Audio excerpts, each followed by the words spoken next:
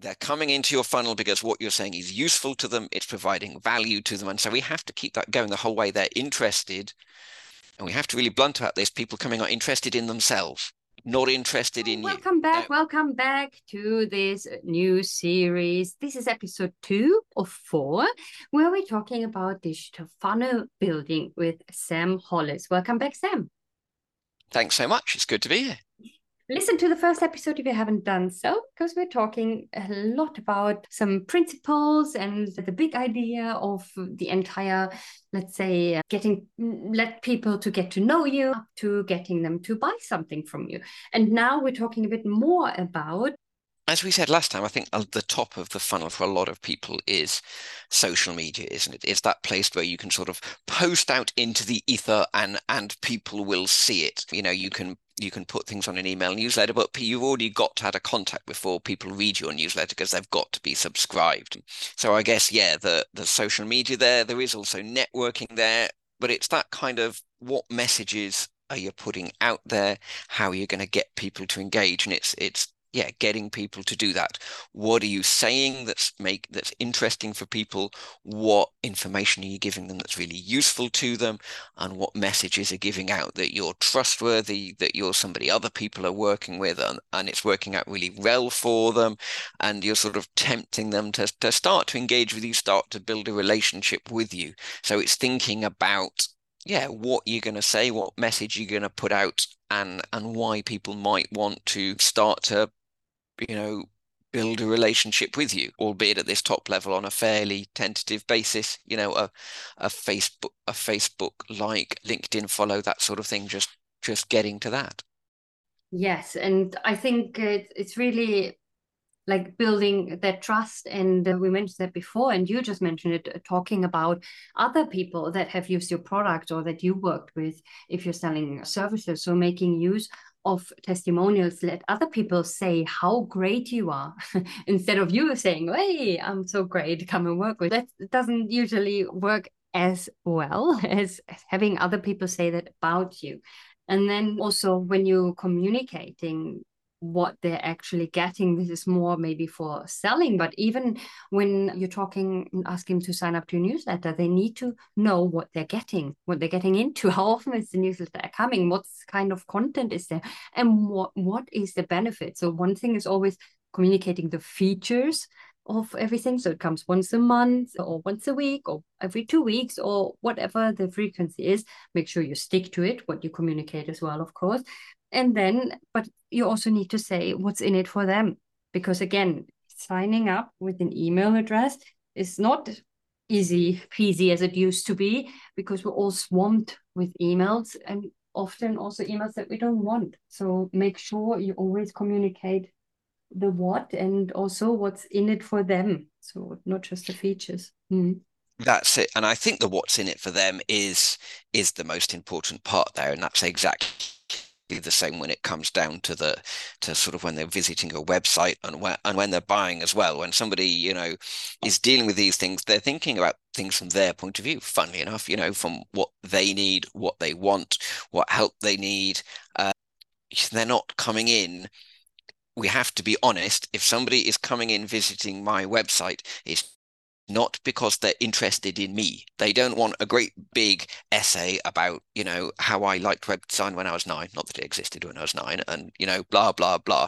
They're coming into your funnel because what you're saying is useful to them, it's providing value to them. And so we have to keep that going the whole way. They're interested, and we have to really blunt out this. People coming are interested in themselves, not interested in you. Now, it might be later on we had conversations, it's much more of a mutual relationship. But initially, they're just interested in, I need this for my business. Oh, this person is providing something of value to me. So yes, if you're trying to get them to sign up to your newsletter, they're not interested how many readers your newsletter got. I don't think they're that interested how often it comes, apart from it's once a day, because they'll probably think, my God, I'll never read that. But what they're interested in is what it does for them. How are they going to benefit? And I think that's really key, is getting things across, is thinking about things from other people's point of view.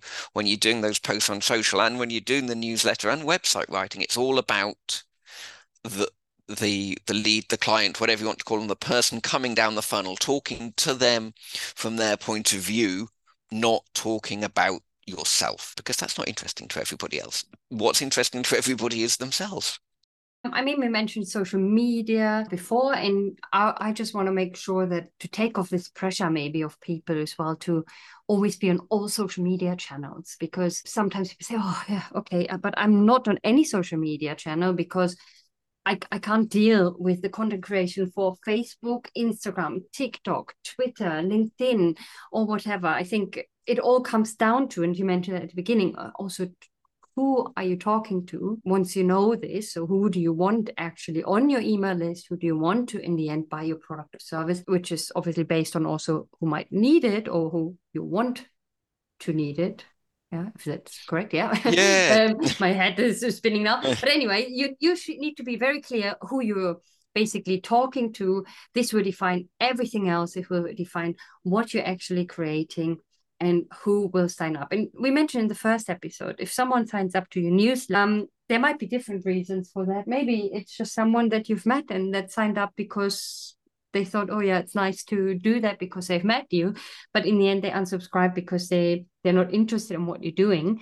And again, like you mentioned, it's not a bad thing that people unsubscribe, because these people are not interested in what you're doing, what you have to offer, probably, because otherwise they wouldn't subscribe. And yeah, thinking about, you don't have to be on all social media channels. You should be on the social media channels that you actually will also enjoy filling with content. Plus, obviously, where this person is. No, definitely. And there's a good balance there. And the other thing on top of that, with thinking about social channels, is just how much do you know about how it works? And most of us don't know that much about how many of them works. But if we get to learn one, then we can be a lot more effective if we spend quite a lot of time on one social media channel and do it really well than be on 8 social media channels and do them all badly, because we're just jumping from one to the other, have really no clue what we're doing. So that's another part of it. But you're right, knowing who your target audience is and who you're speaking to is so vital, isn't it? So when you're writing a newsletter, you're writing a social media post, you're creating video, you know who it is you're talking to, you know what they're interested in, you know what engages them, you know what would be helpful to them. Because if you don't know that, then you could just write anything and you're writing to anyone, and you're not going to get very far. So yeah, you've really got to have that target audience very, very clearly in mind, and everything has to be focused on them, and they will start to engage and other people will not, which is what you want. There is no point engaging people who are not relevant to what you're and yeah, no, what you say with social channels is so right. Pick a couple that really work and are relevant.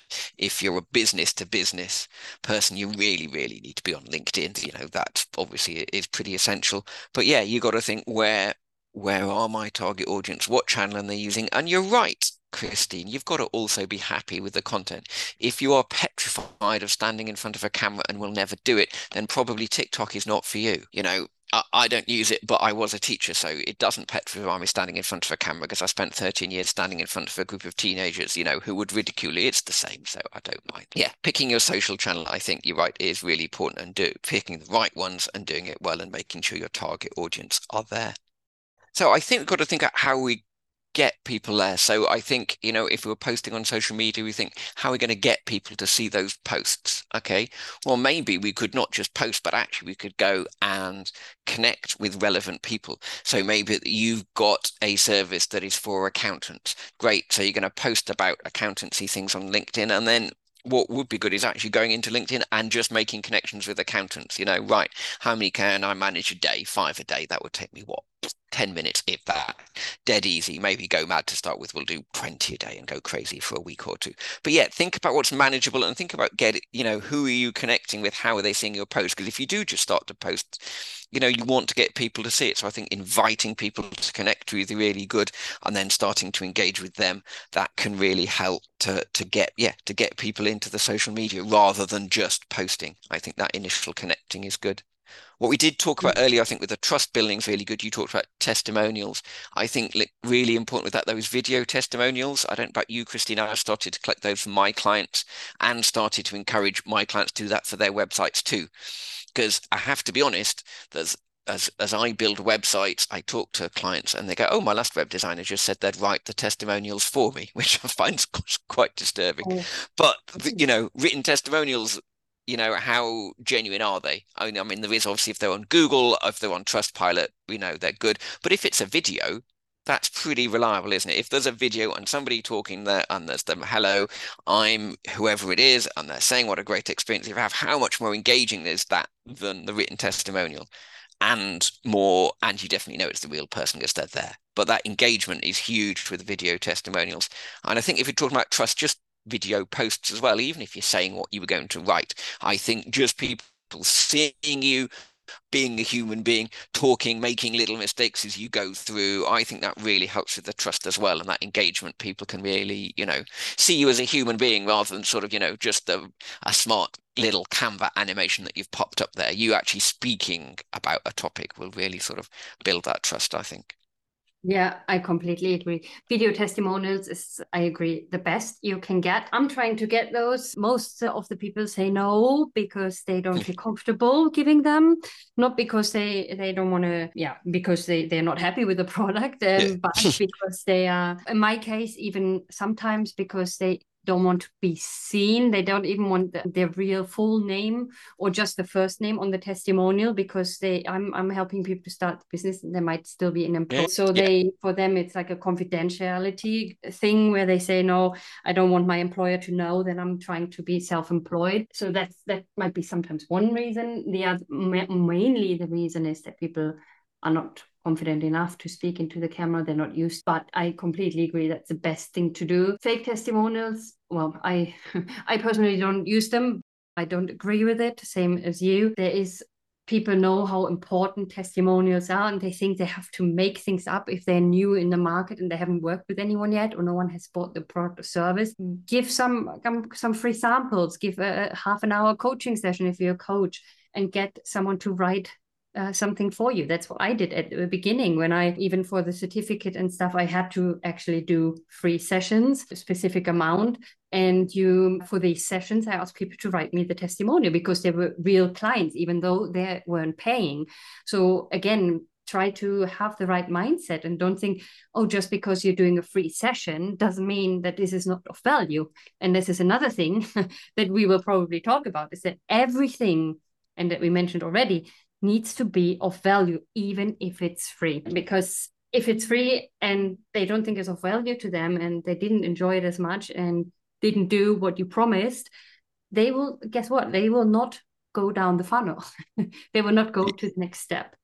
That's it. Yeah. No, everything being valuable and engaging is really important, isn't it? I think engaging has to come in there too. There has to be that mix, doesn't it? Because you can have something that's really valuable to somebody, but if it's kind of written as a 24-page Word document with, 9-point font, it's not going to engage people in the same way. So it's got to have both. It's got to make people interested, but it's also got to be, accessible and in a way that's useful to people. I know I was speaking to somebody who works in, I don't know what they were working in now, but they were trying to give advice and they had so much professional advice. They were literally trying to give away this 12-page Word document with dense, like there's about 15 really useful giveaways you could make out of this, but as just a Word document, it's not engaging people and people aren't going to use it. And it's not not as exciting to them as you giving them smaller bits of useful information that they can go away and use there. And then lots of information is also, I think it sort of impedes people because if you give somebody too much information, it's information overload. They don't know where to start. They don't know what to do.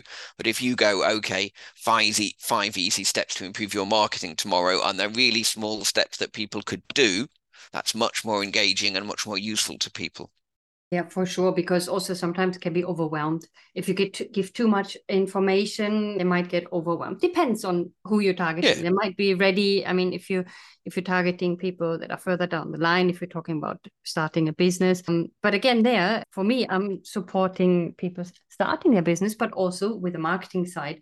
So I could have, let's say, two things that might be of interest for people. And I always post about these two sides because at some point, someone who starts needs to market their business. Yeah. Definitely. Just to pick up on an old point really Yeah. quickly, you were talking about testimonials and how to get them when you start. And for a lot of people, the business they set up is linked to the work they did before. So you can always go back to, you have to be a little bit careful with ex-employers, but go back to people you've worked with before. Say you're setting up an IT business, your own IT business, you could go back to people you've given to IT support to before, and probably a person, not a business, if you know, and go to an individual person and go, look, I did some IT support with you. Would you mind writing about this? And you have to do that carefully so as not to upset your ex-employee, but in some ways you can also possibly get testimonials that way, because for most people, they have already been doing the work that they do when they set up a business. That is very true. Good idea. Thank you. Any final thoughts before we finish this episode? I think we've covered most things. I think what you said probably is the key, is that it's got to be valuable. It's got to be valuable. Whatever you're putting out there, it's got to be valuable. It's got to be engaging. It's got to help to move people down the funnel. And yeah, the way to do that is to provide value, provide help, be useful to people, be open and contactable. Thank you so much. Valuable insights. For me, all logical things.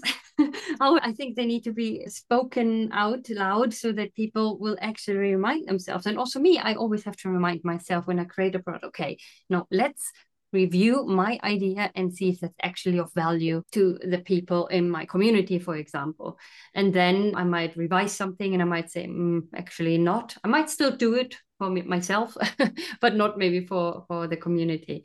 So next time, so there's 2 more episodes coming up. Next time we're talking about making engaging sales websites. So I'm looking forward to that. Thank you so much for everything that you've shared with us so far, Sam, and talk to you soon. Yeah, talk to you soon. It's been great being here. That was it. Thanks for tuning in. And just to let you know, there's a free 30-day Kickstart Your Business Challenge available on my website, creativestartupacademy.com/kickstart, and it turns your business idea into reality in just 30 days. And if you could leave a review for this podcast, please, please, please do so, because it will help me with my ranking. Thanks so much. I'm looking forward to talking to you next time. Bye-bye.